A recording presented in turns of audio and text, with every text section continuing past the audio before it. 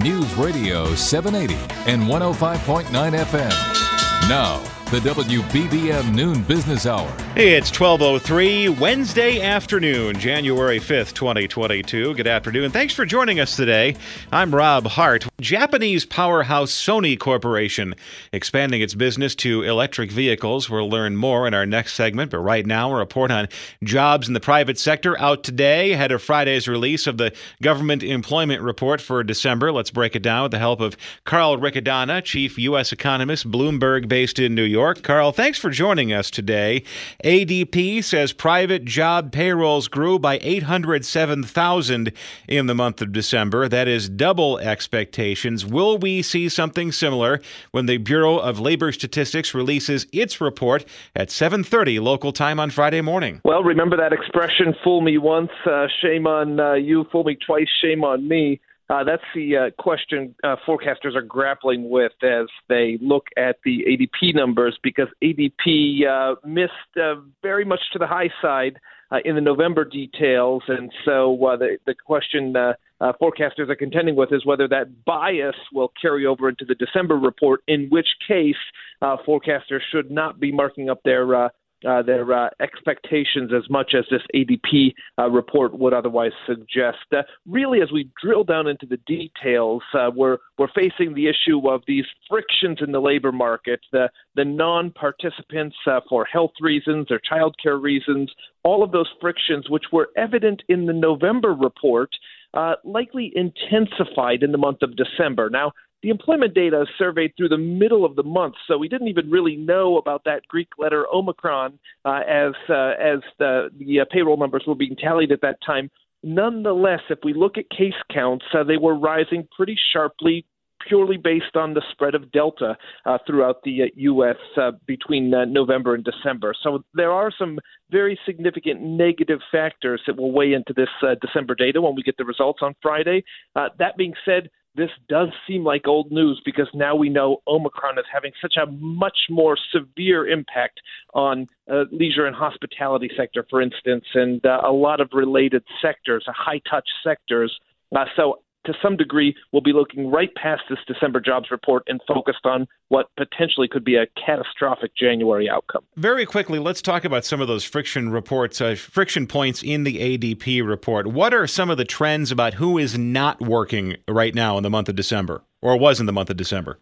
Well, what we saw was very strong hiring in the goods sector, in the manufacturing sector in particular, and the areas we're seeing some problems are retail and kind of lower wage service jobs, where that's been the hardest problem with labor turnover, rising quit rates, and trying to compete for talent in those very low wage sectors. A lot of individuals were benefiting from transfer payments, whether it was unemployment insurance earlier this year or child care tax credits and whatnot, and it's going to take a little bit more time to entice them back into the labor force. Carl Riccadonna, chief U.S. economist with Bloomberg, based in New York. Thanks for joining us today. Coming up, another major competitor entering the electric vehicle market. Loaning useful information each weekday. The WBBM Noon Business Hour continues. Japan's Sony Group is exploring an entry into the electric vehicle market. Let's talk about this development with Andrew Bush, the former Chief Markets Intelligence Officer at the Commodity Futures Trading Commission and economist at andrewbush.com, based in Chicago. Andy, thanks for joining us today. The Consumer Electronics Show underway in Las Vegas right now always makes news with some new product announcements, and the Sony car is one that made everyone's eyebrows lift very briefly, because when you think about it, Sony has all the tech that goes into the electric car. They just have to build the car. Yeah, there's that, right? But this is really interesting, because what do we see? Why are technology firms moving into this space, whether it's Apple or Sony? And the reason is because of what you just said, which is brilliant. Yes, they have the technology, and now they're integrating that into something that moves, right? A car. And the other reason that they can do this is because it's not just the internal combustion engines. Those are pretty complicated. They've got like about 2,000 moving parts in the drivetrain and everything else. the EVs only have about 200 moving parts. So it's all about the electronics. It's all about the technology that goes into these companies. And obviously Sony with PlayStation and a lot of their motion sensors that they have, they're a supplier to Apple as well. They have an advantage here. So let's see what they come up with. But the video that they put out is really interesting. They don't even talk about the car. They just show them driving around. It's pretty cool. Well, we do live in an era when content creators, well, Netflix goes from mailing DVDs to people to becoming a major Hollywood player in both movies and TV shows. So it should follow that the tech sector could also branch out into areas that were not traditional industries for them. And do you imagine a future where you have not only the big three automakers in this country, but you also have the EV startups, and then now you have the tech companies also entering the automotive space, and one day you can go to Apple Motors and kick the tires in an Apple car or a Sony car? Yeah, the end game on this isn't just EVs, though. It's autonomous electric vehicles, and that's really where the big game is. And when you start thinking about technology and the end game, you realize it's all about the platform that they're going to create to be able to do that. And so you're going to need a lot of motion sensors on the cars, and that's an image sensing is one of the big businesses that Sony has. So it makes a lot of sense for them to be in this. But again, if we've learned anything from the iPhone and their platform that they have, right, that's where this is going. So it's really a rush to get there first. You need a lot of cloud computing, you need a lot of data analyzation, and you need really great image and motion sensors to do it. And that's where this business is going. With the tech sector exploring electric vehicles, and they want to actually build the car, and we said before, they have the tech already, on the shelf and available to them. What kind of market exists for automotive engineers as the tech companies try to build their own car and incorporate their technology inside of it? Yeah, there's a lot of opportunities here. And first and foremost, just like it is with energy, this isn't going to be like you flip a switch and it happens. This is a transition period. So for those that are still working on internal combustion engines, that's going to happen for a long time, all right? That's not going to go away anytime soon. And remember that EVs right now are only 4% of the total U.S. car markets. It's tiny, but it's going to increase significantly in the next 5 to 10 years. Every automaker is coming out with EV lines, whether it's GM, whether it's BMW, whether it's VW. They're really making an effort. Chrysler just came out, I think they said this week, and their entire lineup at 2028 is going to have an EV in it. So you can see where the market's moving. How long it takes to get there, I'm not sure, but there's so much money being dedicated towards it. And there's huge efficiency gains when you go from ICE engines to EV engines. They last so much longer that every trucking company is interested in this. So a lot of money flowing towards it, Rob.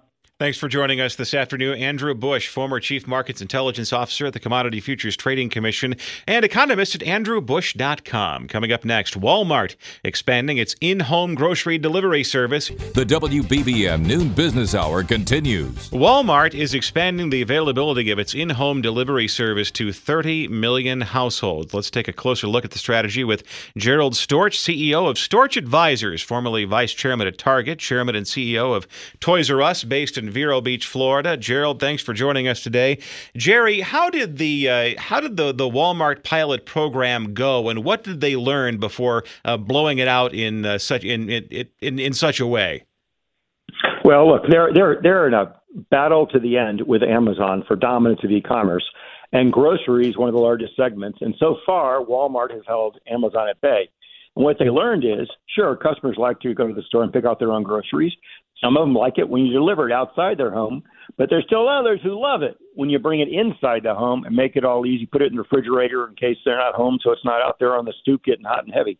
So that's what they learned. And this may not be the biggest segment for now in e-commerce, but it's going to grow. If customers feel comfortable with security aspects of it, I think it's going to grow a lot because customers can order things and not worry about it again. It just comes right into their fridge. Is this the future of e-commerce? I mean, above and beyond grocery delivery, and they put the stuff in your refrigerator. Is this a case of you can buy furniture from some retailer at some point in the future, and they will just bring it into your house, workers will, and assemble it and put it somewhere, and you don't have to worry about it?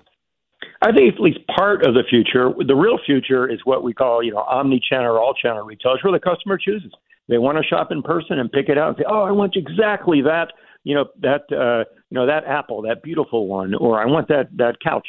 I want to pick from 3 that look identical to someone else, but the customer says, oh, this has got a mark on it. This one's perfect." You can do that. If you want it to place all in your home, you don't have to be there. You can do that. So it's going to be, customer choice and customer rules in the future. And the companies that have both physical stores and in there are the ones that are going to win. Amazon, it's a wild card. They've certainly won every other place, but not in grocery, where Walmart remains the largest grocer in the country. Jerry, let's talk about security. The Walmart employee utilizes a special Walmart lock. They are wearing a camera the entire time. Were there any issues during the pilot program with employees walking away with things in customers' homes, or was it very trustworthy? No, it was safe, and they've got cameras on at all times. Everything's recorded. Amazon does the same thing, by the way. They have a pilot where they're doing the same thing. So keep in mind, when Walmart looked at this, one of the big things in their mind is we can't let Amazon gain an inch more on us anywhere. So Amazon has the same kind of thing with a special lock. You can enter with a code, so you know who would do it if someone took anything is the one who had the special code, right? And they record everything. So no, there were not security issues, even though it still feels a little creepy to me. Thanks for joining us, Gerald Storch, CEO of Storch Advisors, formerly vice chairman at Target and chairman and CEO of Toys R Us, based in Vero Beach, Florida. Still ahead in Personal Finance Wednesday, adjusting your investment portfolio to handle rising interest rates. The WBBM Noon Business Hour continues. Good afternoon. I'm Rob Hart. These are the top stories on News Radio WBBM. Investigators in Philadelphia look for the cause of a fire that's the city's deadliest in more than 100 years. A fire in a west suburban home leaves 3 people dead. Personal Finance Wednesday. Interest rates are rising. That means you may need to adjust your financial strategies. And on the financial front, protecting sensitive information by using a virtual credit card. WBBM Business. The markets are mixed. The Dow is up 63 points. The NASDAQ is down 210. The S&P 500 is down 16. AccuWeather says winter weather advisory in effect until 6 o'clock for blowing and drifting snow. Winds today gusting to 45 miles an hour. High temperatures in the teens, but the wind chills will dip below zero. Right now we have 13 degrees in Chicago at 12:31. Topping our news at the half hour. At least 13 people, including 7 children, have died after a fire in a Philadelphia row house. This man lives near the building. He tells our sister station, KYW News Radio in Philadelphia. It's just sad to think that, some of those people might have perished, and just want to think about the victims and their families and friends. 26 people were reportedly staying in the house that had been split into 2 apartments. 3 people are dead. Another victim suffered critical injuries after a fire in a home in the western suburbs this morning. Crews responded around 7:30 to the house in the 2300 block of Grove Street. River Grove Fire Chief Sean Flynn says the flames broke out in an attached garage and quickly spread to the rest of the house. Several other suburban departments also called in to help. The cause of the fire is under investigation. It's 12:32 as the noon business hour continues. Markets are mixed today. We're joined by Brian Battle, director at Performance Trust Capital Partners and advisor at PT Asset Management based in Chicago. Brian, thanks for joining us today. Is this simply a case of investors taking a breather? Yeah, Rob, to stretch the metaphor, there is a cold breeze blowing through the market today, but it's really just NASDAQ, like you said, down 1.3% today. But a longer-term time horizon is probably warranted. In the last month, the S&P 500 is up 5%, and in the last year, the S&P is up 28%. So, yes, I think we have a raging market rally that might be taking a little pause here, because one of the things that's changed, one of the facts that's changed for the market, as you mentioned, is interest rates are seemingly heading up. Now, they're definitely higher. A year ago, the 10-year Treasury note was just below 1%. Right now, it's 1.68, almost 1.75%. So rates are rising or have risen, and we're going to get news today from the Federal Reserve. The minutes from their last meeting is going to come out, and the Federal Reserve is going to talk about what they think about interest rates. Now, is this simply a case, at least as far as the NASDAQ is concerned, the blahs taking place in the tech sector right now, is this simply a case of investors moving out of tech and into the bond market?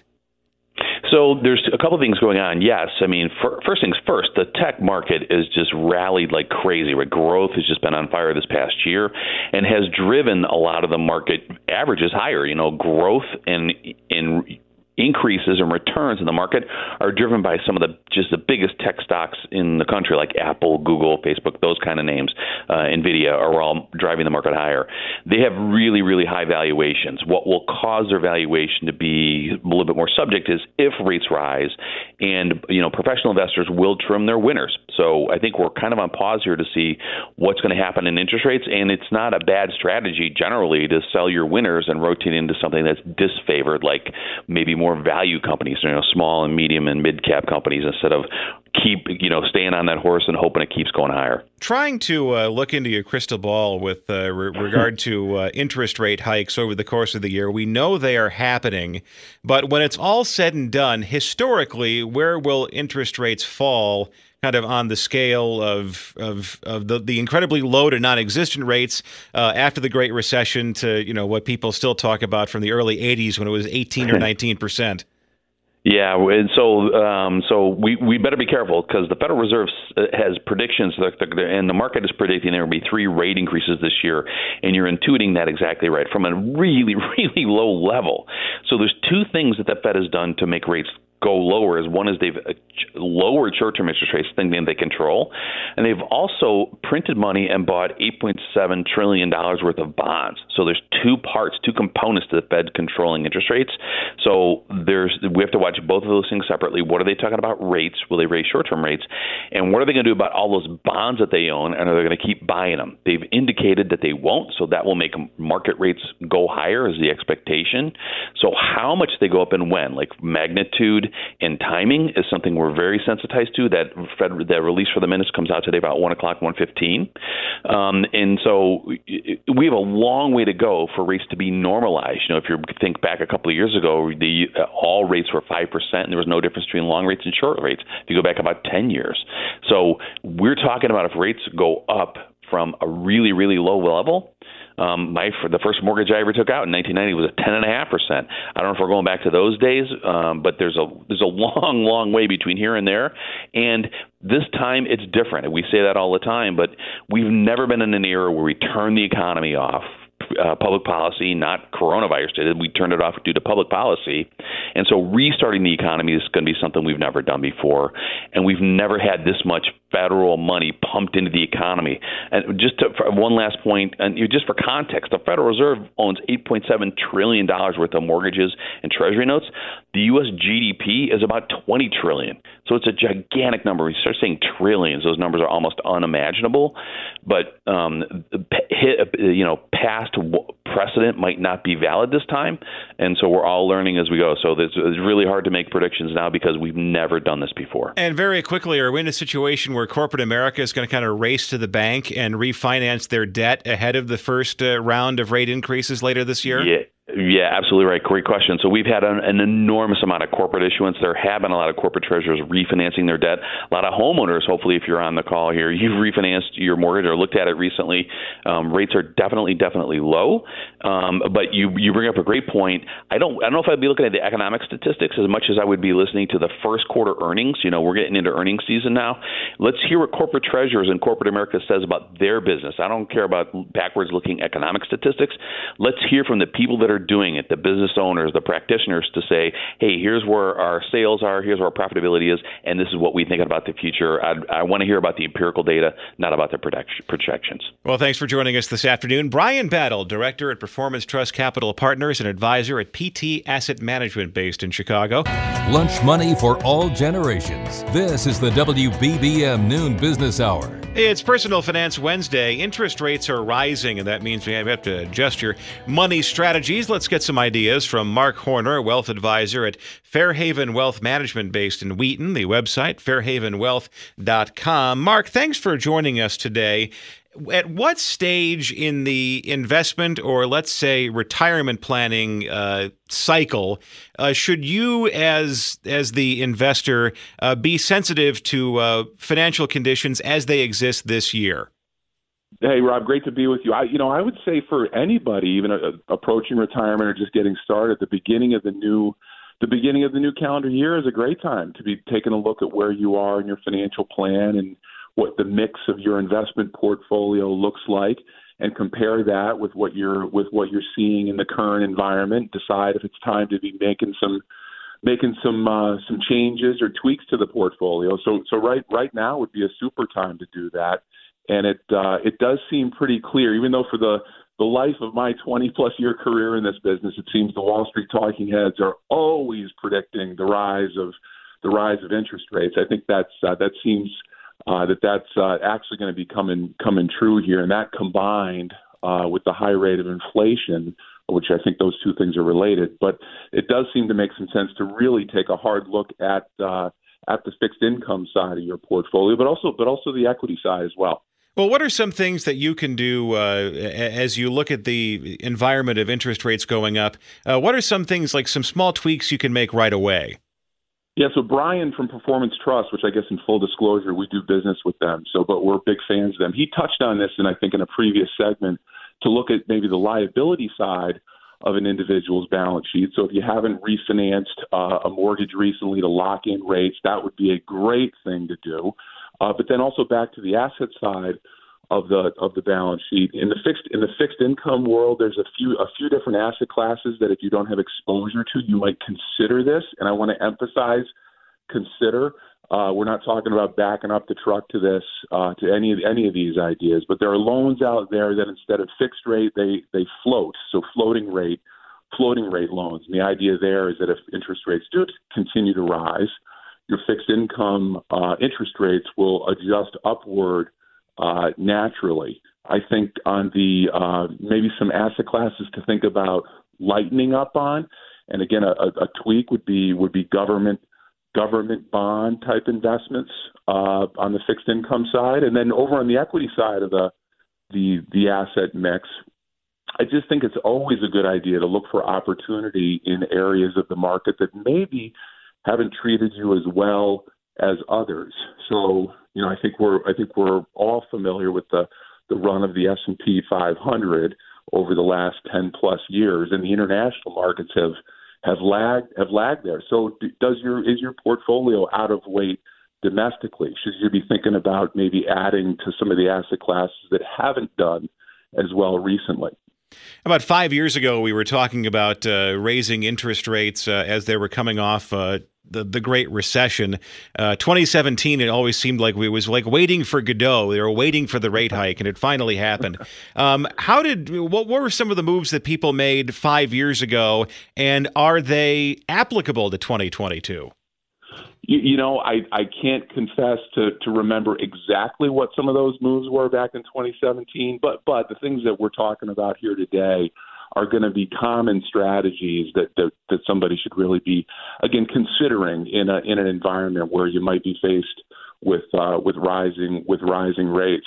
I'd say another element on the equity side of the ledger. This is sort of taking it to another level, and that is to maybe think about the role of options within a portfolio. And so the idea of covered call strategies are ways to add another element of income to somebody's portfolio. That topic in particular, though, I'd strongly encourage anybody to talk to some form of financial advisor professional, because those can get pretty complicated. So there's a wide range of options, no pun intended, to consider in the portfolio. But again, I'd reemphasize, resist the urge to just back up the truck to any one of these ideas. All these ideas are best deployed as an element of a broadly diversified portfolio. Mark Horner, wealth advisor at Fairhaven Wealth Management based in Wheaton. Thanks for joining us today. Your website, fairhavenwealth.com. Join us this time tomorrow for Technology Thursday, and still to come, new credit card apps that can provide better security. The only program dedicated to currency events. You're listening to the WBBM Noon Business Hour. Some credit card companies are turning to apps and browser extensions to protect the information of users. Let's get the latest now from Ted Rossman, industry analyst, creditcards.com, based in New York. Ted, thanks for joining us today. If you're a plastic credit card user, and that is most of us, over the last couple of years, how much business or how much activity for a credit card company is devoted to issuing replacement cards to users after fraudulent charges have been reported? Has that been ballooning over the last 3 or 4 years? It is definitely a pain point, and it is increasing, partly because more transactions are being done online, and that does represent a fraud risk. In person, we have those chip cards to protect us. Online, there are not as many protections, and that's where a lot of the fraud goes. Gas stations are another example, although just recently they've started to accept chip cards in much wider numbers there. So here are a few things you can do online if you're worried about security. One would be to sign up for a virtual credit card. Both Capital One and Citi offer this. It's basically a disposable card number. It conceals your real card number. So if there is any sort of fraud, it's much easier to recover from. Another good tip would be to use this service called Click to Pay. It's basically a consortium of Visa, MasterCard, Amex, Discover. They used to have their own individual services, but now they've teamed up on this Click to Pay offering. You see it on a lot of big retail sites. It's more secure because it uses encryption. It uses things they know about you, like a known device, or sometimes there's a two-factor authentication element. They'll text you like, hey, was this really you? These are things that go beyond just typing in your card number from a security standpoint. From the merchant standpoint, how easy is it to adapt to these new innovations? It's increasingly easy because it's built in, for the most part, to payment systems. Another good thing, and this mostly takes place in person, although sometimes online, would be mobile payments like Apple Pay and Google Pay, Samsung Pay, things like that. That's built into almost all payment terminals nowadays. And what makes it more secure is encryption, but also the fact that there's some biometric element. So you prove it's you because of your thumbprint or your Face ID, something like that. So I think these are increasingly becoming the standard, but people who are especially concerned about security might want to consider one of these methods. Ted Rossman, industry analyst, creditcards.com. Thank you for joining us today, based in New York. If you missed any part of today's noon business hour, we'll have the replay podcast available shortly at WBBMNewsRadio.com and the Odyssey app.